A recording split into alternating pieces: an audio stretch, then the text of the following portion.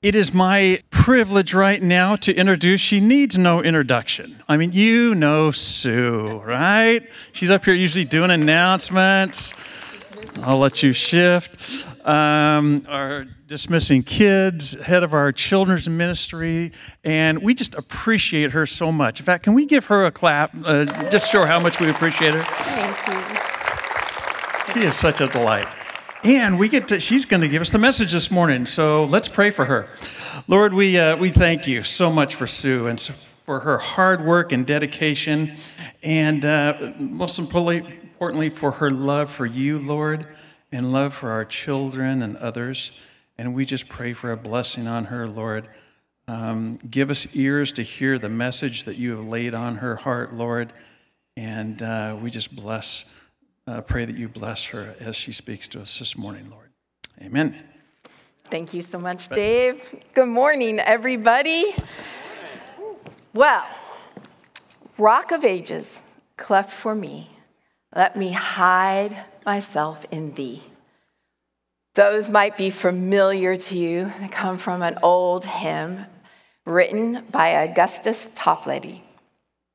And he wrote that in the midst, story or legend goes, that he wrote that in the midst of a storm. And in the midst of that storm, he hid in a gorge in Burrington Combe in England. And that is where these original lyrics are supposed to come from. Now, some dispute that, but to make it, a little bit more sure, there is a plaque actually attached to the rock in Burrington Combe, and it says, Rock of Ages, and that it was written by Augustus Toplady during the midst of a storm. And the rock looks like this up here. That is it. And the plaque is way down. Yeah, it's way down at the bottom. You might be able to see it. So I am going to speak today about the Rock of Ages. And we have spent a wonderful summer hearing about all the names of God from various leaders while Andrew is on sabbatical. And it's just been a thrill to hear so many different aspects of God. God our healer, God our provider, God our sanctifier, God of holiness, God who is good. There are just so many aspects that we have just begun to touch on, and we're already almost through with this series. And so if you have missed out on any of those messages, I just want to encourage you that you can check those out on our website under the media tab, and it will take you right there to Rock of Ages, the series.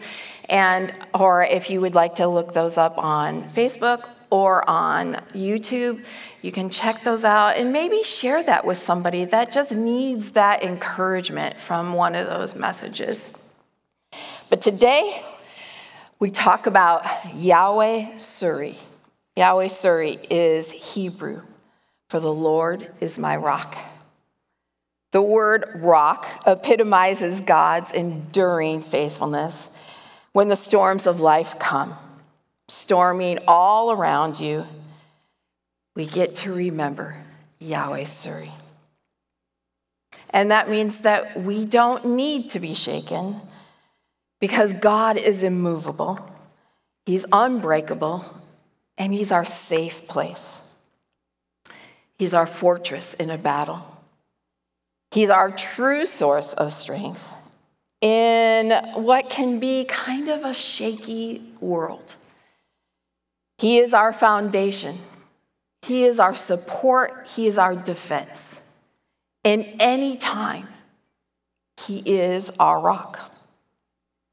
He is the Rock of Ages that is firm for each one of us to stand upon. There's lots of imagery throughout the scriptures that describe God, as we have talked about throughout the series. And rock is a common one First Peter calls Jesus the cornerstone, and we are grafted as children of God into that rock. And I love that imagery. I love how it's solid and it's eternal and it doesn't move and it's not shaken. And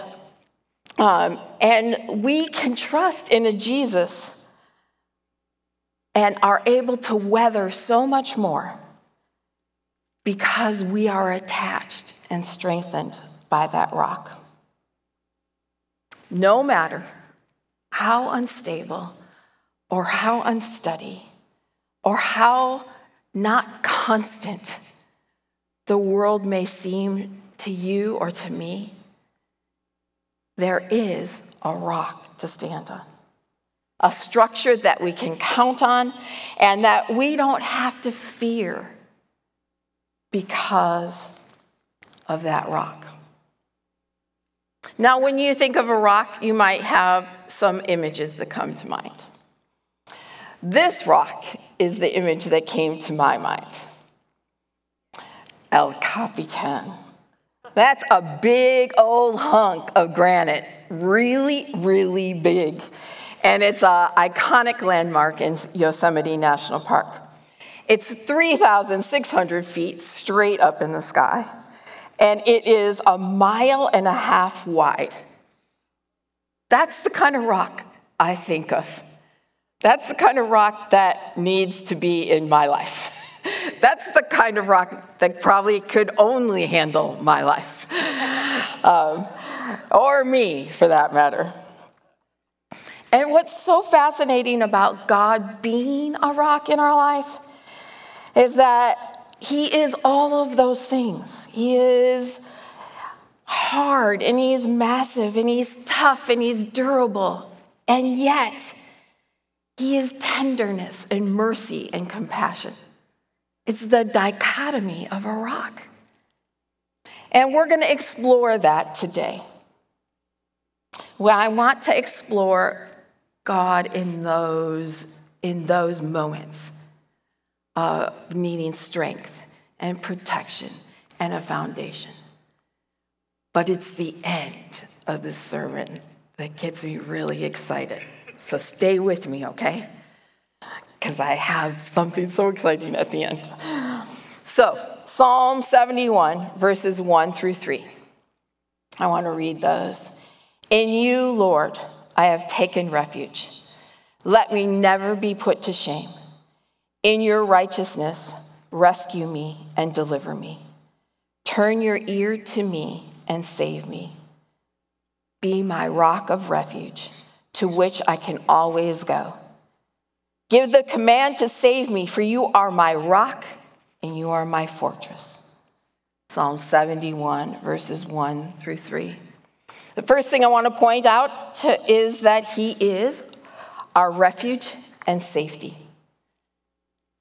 The word refuge can also mean to put your trust in. So some translations will read it as, you, Lord, I put my trust. In this place, we can picture God as that place that we can go to in safety, a place where we can always put our trust. And it's wonderful to know that it is in God's presence that we have a safe place.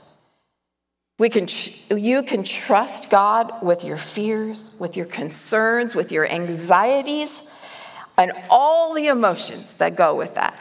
They are all safe in him.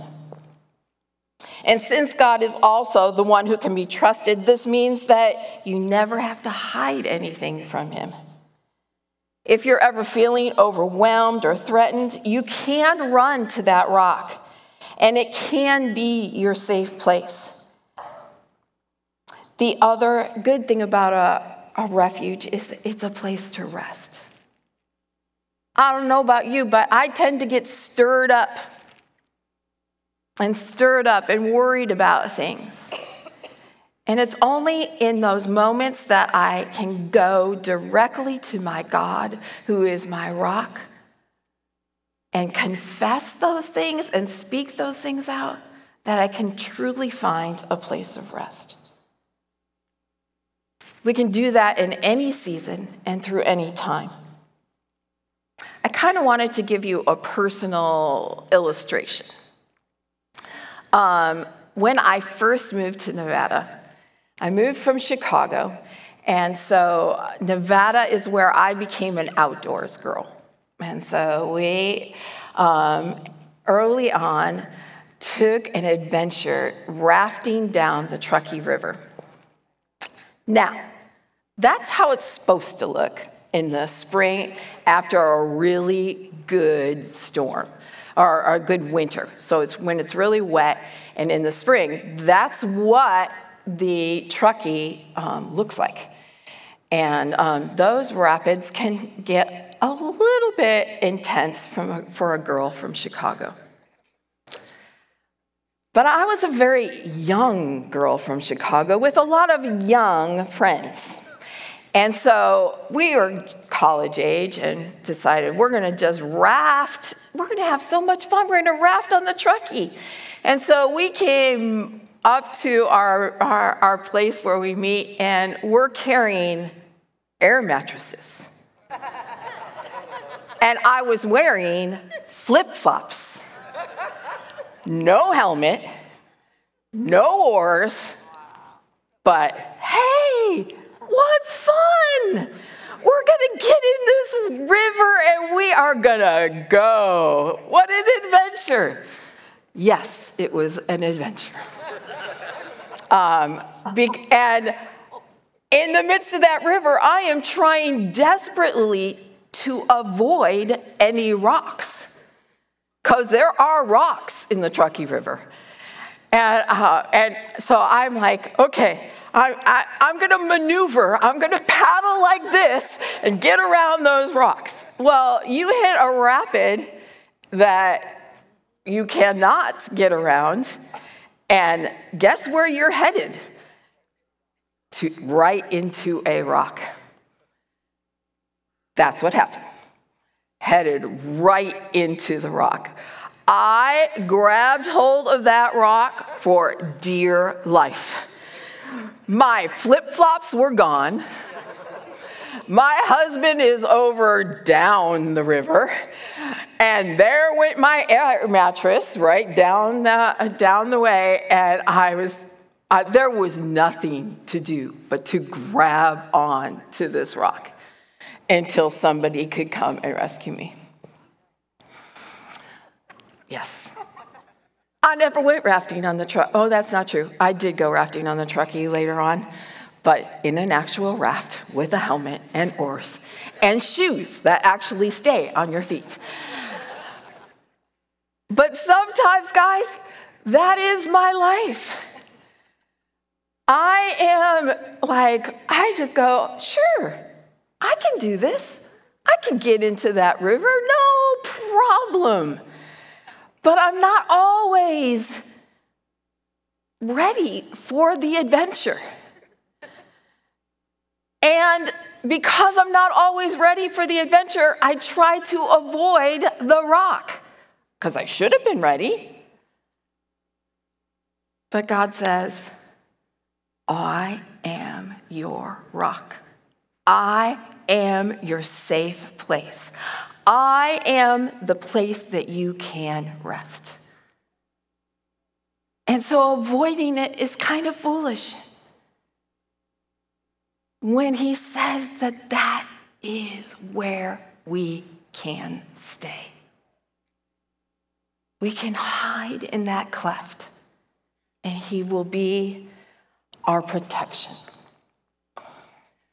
So number 2, God is my rock of protection.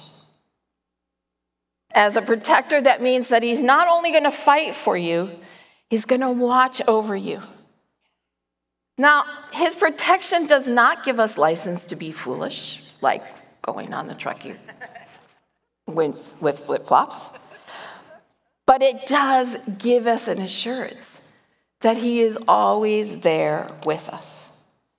When you walk in God's will and in God's ways, he is your protection. And he's so merciful that even when we fall out of those places, He is our protection because he doesn't change. That also brings up the issue of trust. Not only is he a physical protector, but that means we can trust him with ourselves. We can trust that he will never put us to shame. He will protect our reputation. This means that you don't always have to worry about defending yourself or defending your position. I have been so grateful for people that have reminded me of that in my life. I don't always have to be on the defense because I have a rock that is my defender and my protector. David understood this very well. In Psalm 18, 1-3, he says, I love you, Lord, my strength. The Lord is my rock, my fortress, and my deliverer. My God is my rock, in whom I take refuge, my shield and the horn of my salvation, my stronghold. I called to the Lord, who is worthy of praise, and I have been saved from my enemies. David understood. He is aware, or we can assume that he was well aware of his failings and his sinfulness.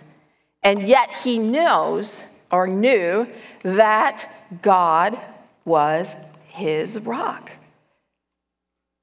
The song that is recorded in Psalm 18 is also recorded almost entirely in 2 Samuel 22. I got that backwards. 2 Samuel 22, David wrote this song that is one of the longest psalms in the Bible. And he recorded that, or he sang that song after he had been victoriously protected from Saul. Saul, who had chased him, Saul, who had once been his mentor and had turned on him, David had to run from Saul and records this long song. And it's so important, obviously, that not only does it get recorded in 2 Samuel 22, but then it gets recorded again in Psalm 18. And I just chose those first 3 verses because of how it references the rock. David, aware of his sinfulness, but knew his foundation and his protection were completely dependent on God. And that's the same for each one of us. We're aware of our humanness, or at least we should be. We're aware of our sinfulness and our weaknesses, or at least we should be. But we're aware that God is bigger. He is massive. He is the rock.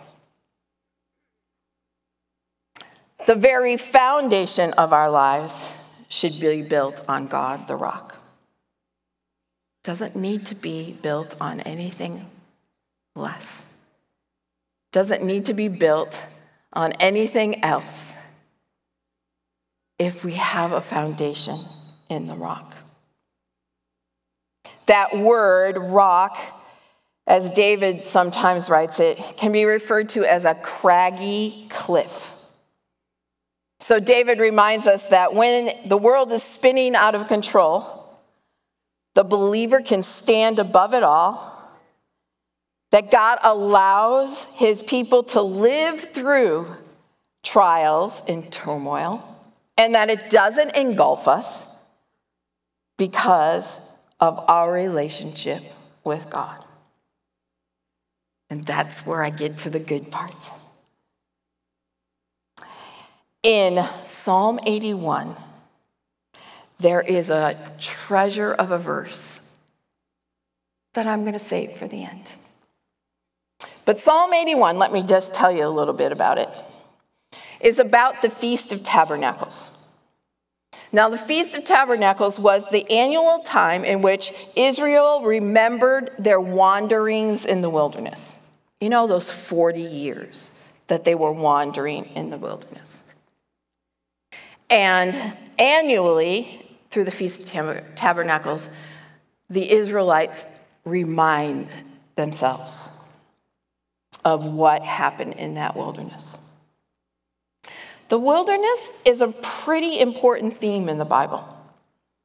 It's not just because of the 40 years that the Israelites were there, but wilderness is brought up in the New Testament, a voice crying from the wilderness, John the Baptist. Jesus was tempted in the wilderness. Hebrews 3 and 4 refer to our lives and what it can be coming out of the wilderness. So, what do you guys think about when you think of wilderness? I have a tendency, being from Nevada, to think about the Sierras. They're kind of pretty. And so when I think about the wilderness, I think pretty usually. But that is not what the Bible is referring to. When the Bible refers to the wilderness, it's a desert. That's important for us to remember. Because the characteristic of the desert is that it cannot support life. It cannot sustain life. You can't grow enough food to live there. You can't catch enough fish or anything else to provide the food to live there. And so when the Israelites moved through the deserts, they didn't all die because of this miraculous intervention of God. By definition, the desert cannot support human life, just as the desert cannot support our spiritual life. We may try, but the world cannot ever meet our deepest longings. The world can never meet our deepest needs. The world can never meet the deepest desires of our heart, because the world is a wilderness. Now, for most of us, the wilderness experience can be when things that we've really counted on dry up and go away. Maybe your health goes, or a relationship goes, or your career goes, or your money goes. Something that is important to you or to me goes away, and we immediately find ourselves going, why did that happen? Why did God allow that? Now, the question itself is not so bad. And we're allowed to ask questions because, hey, God's a rock. So you can pound on him with those questions, and it's not going to change him. But sometimes what happens with that thought is we allow it to grow into bitterness.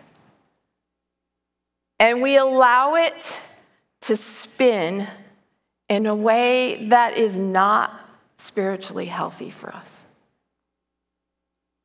Because, again, going back, we have to be able to trust in God, who is our rock.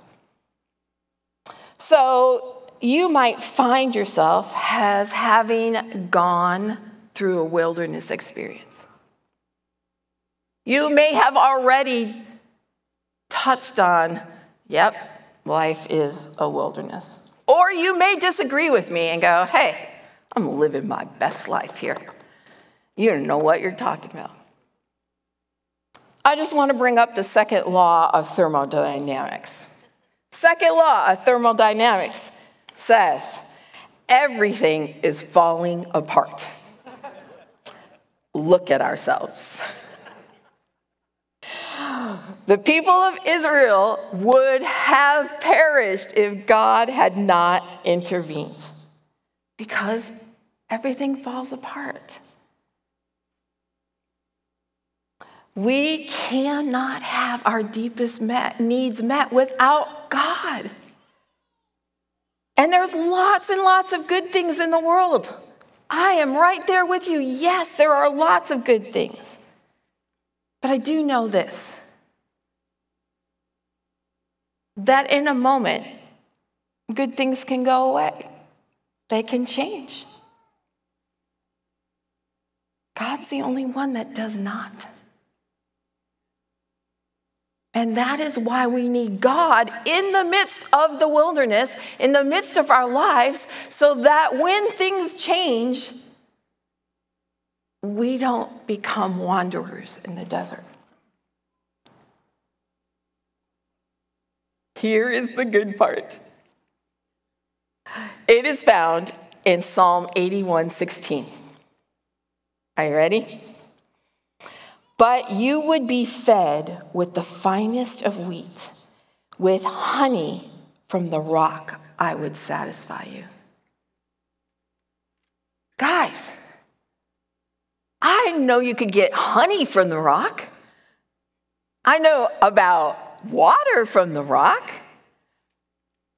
but there is a rock in the wilderness and it gives you honey.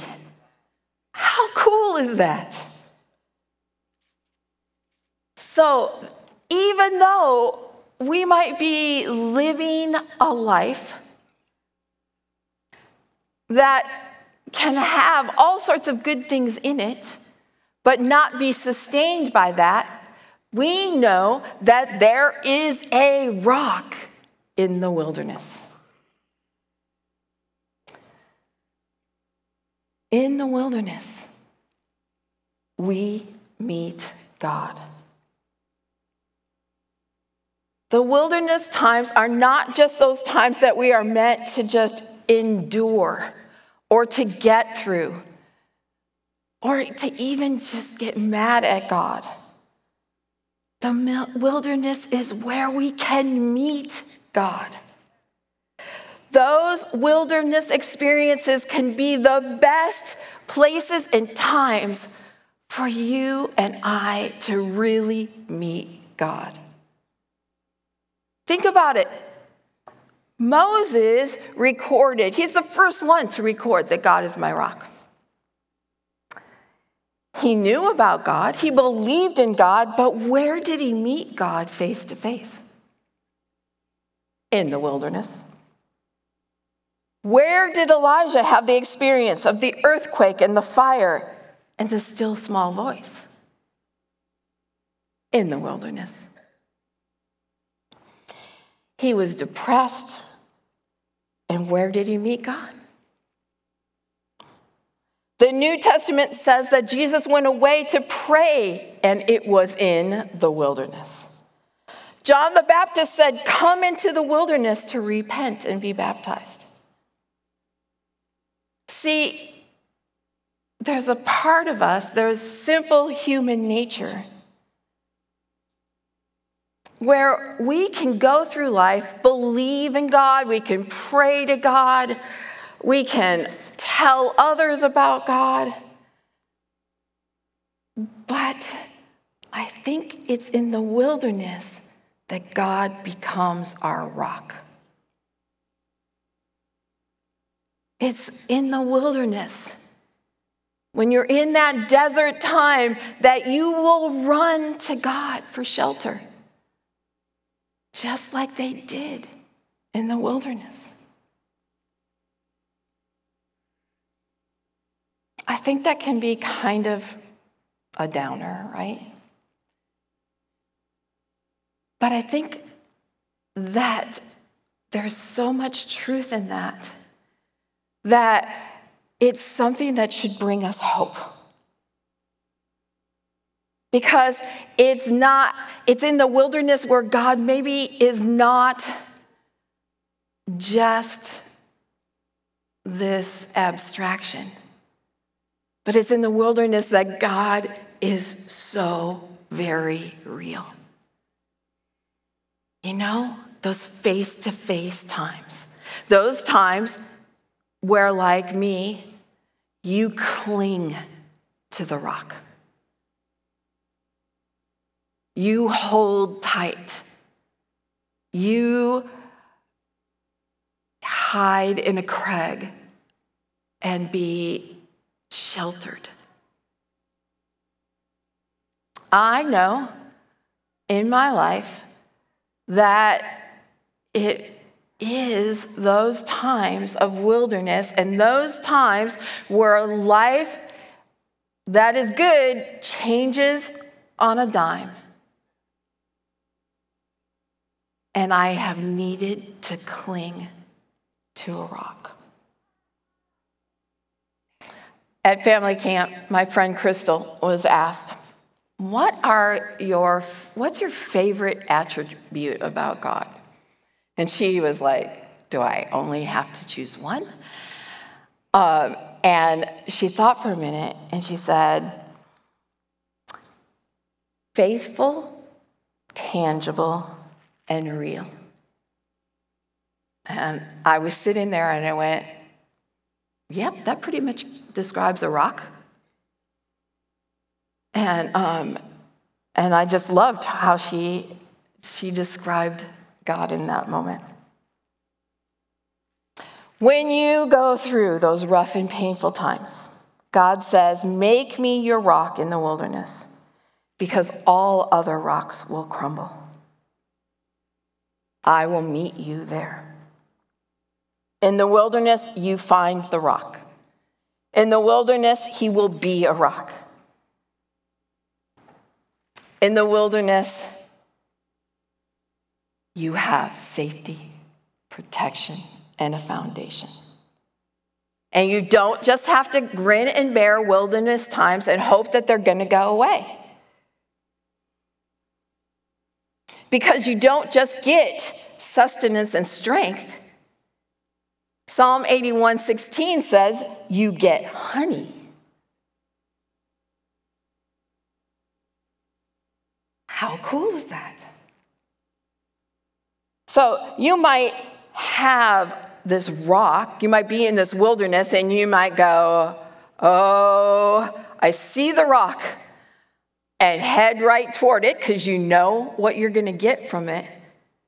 But God says, no, I'm going to give you more than that. I'm going to give you honey. I'm going to give you sweetness. So out of the most unpromising situation, I can bring something good. Out of the most rocky times, God says, I can bring love and joy and sweetness. And if you come to me in times of trouble, I won't just give you the strength to hold on, but I'm going to bring you out of those bad times into something sweet and joyful and beautiful. Now, that sounds a lot like Romans 8:28, which is also true. And we know that all things in God work for the good of those who love him and who have been called according to his purpose.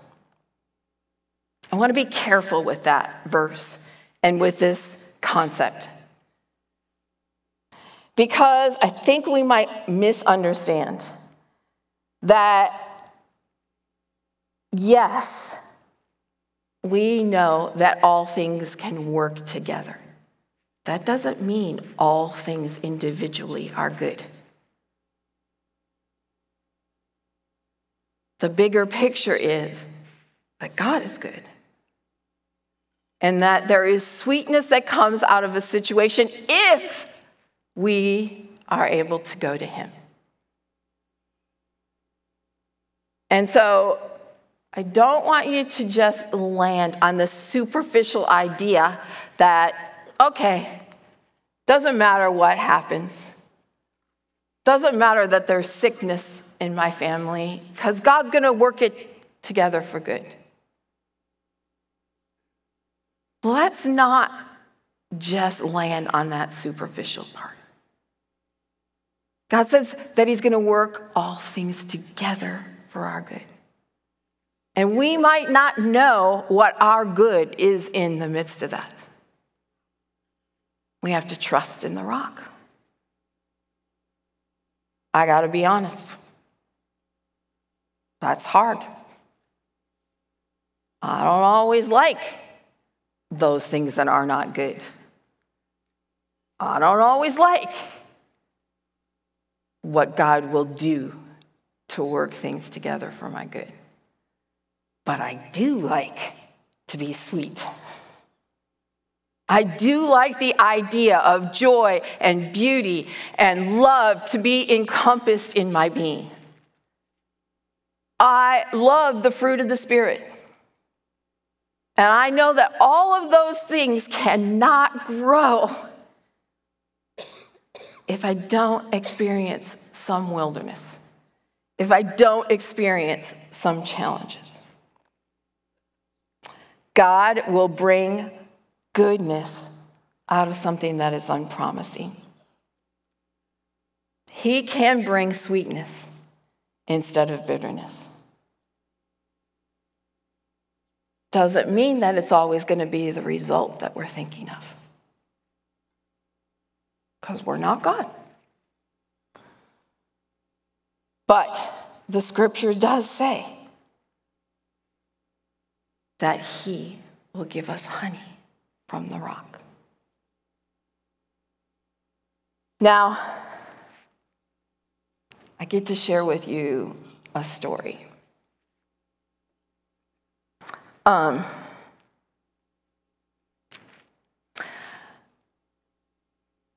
I experienced some wilderness in my family of origin, family that I was born into. I ran away from home.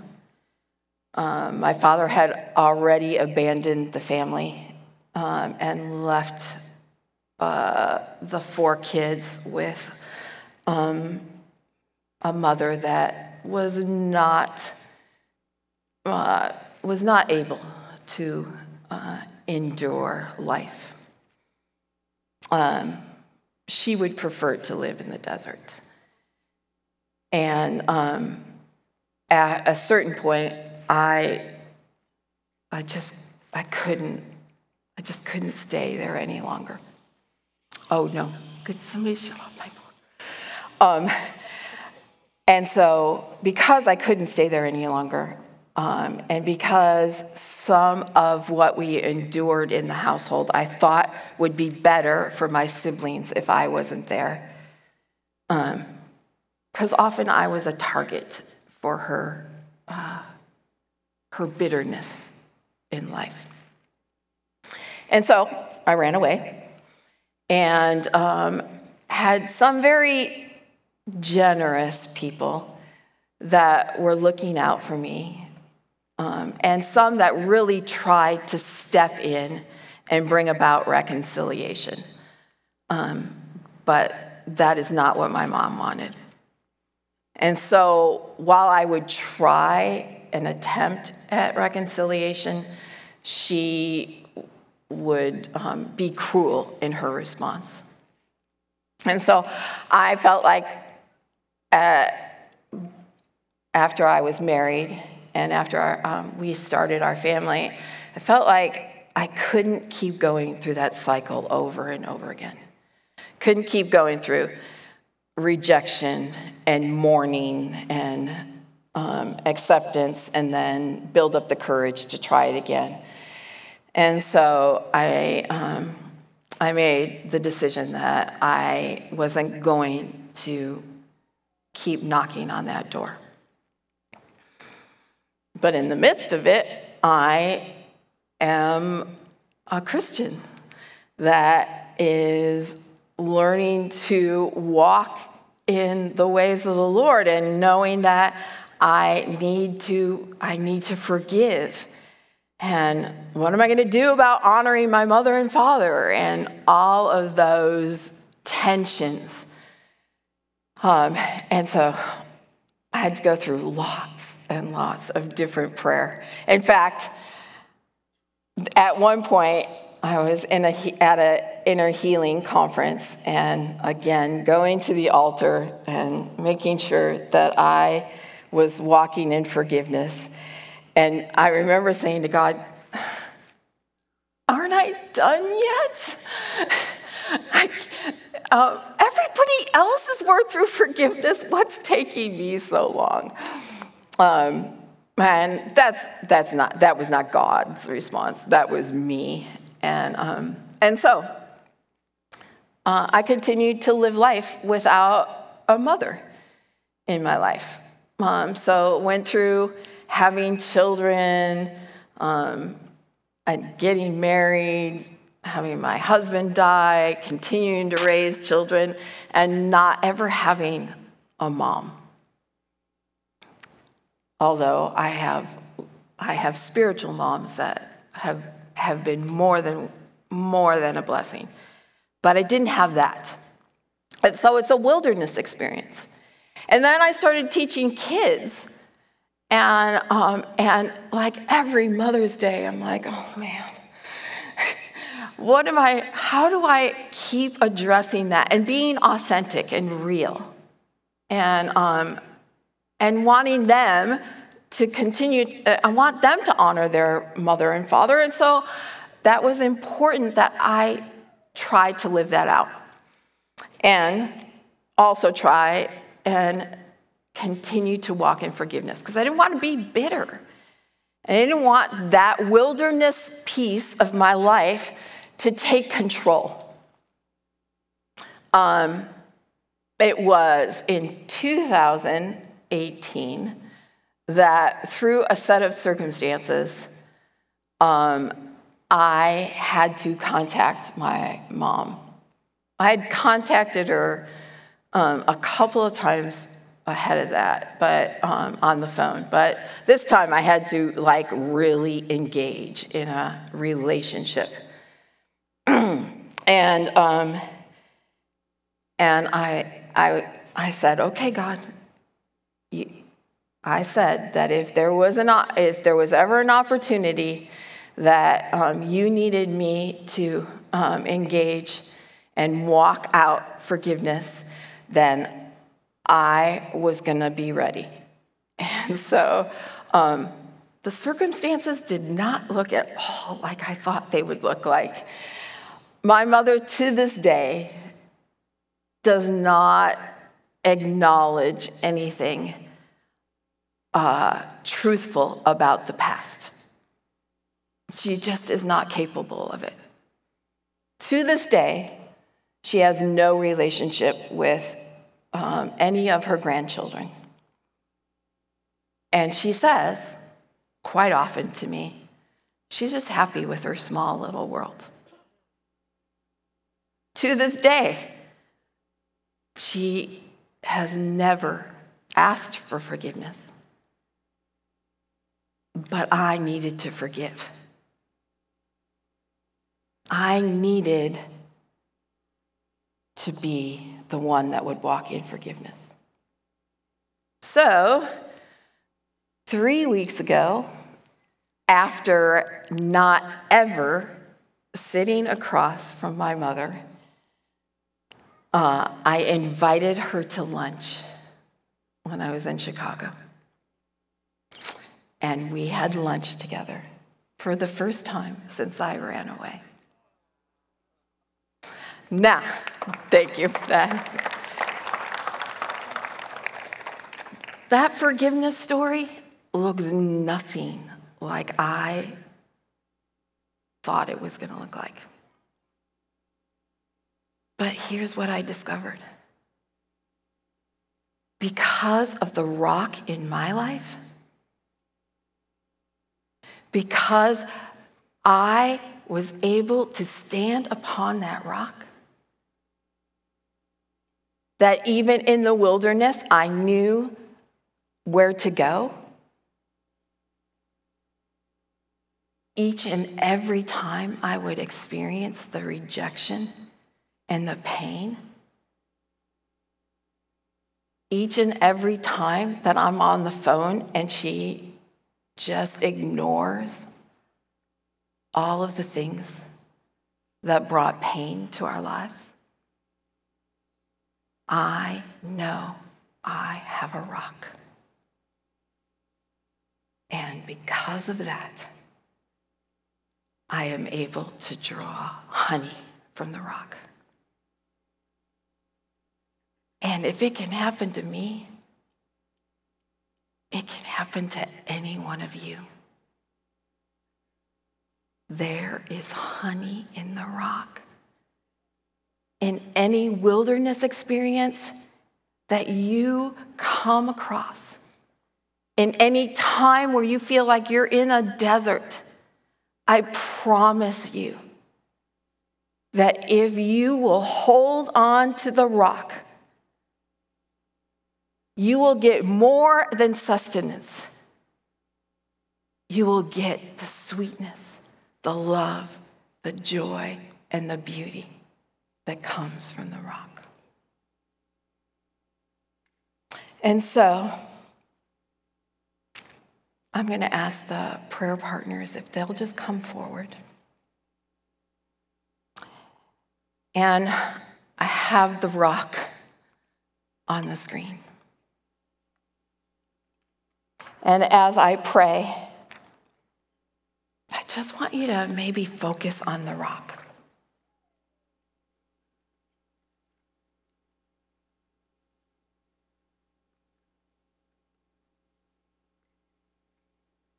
God, you are my rock. No matter the storms, no matter the wilderness, no matter the shaking, you are the rock. How grateful I am that I and all of my friends here can run to the rock at any point. Because you will sustain us, you will protect us, and you will give us honey from the rock. God, I would pray that we would not be stuck in a wilderness, that we would not allow ourselves to just settle there. But God, that we would want so much more. So strengthen anyone that would be in hearing distance. Strengthen that person. Give that person the courage to run to you. Give that person the protection that he or she might need. And God, we will just give you all the glory. In Jesus' name, amen. Thank you so much for being here this morning. I pray that we will see you again next week, 10 a.m. here in the house or on the stream. Be blessed as you go.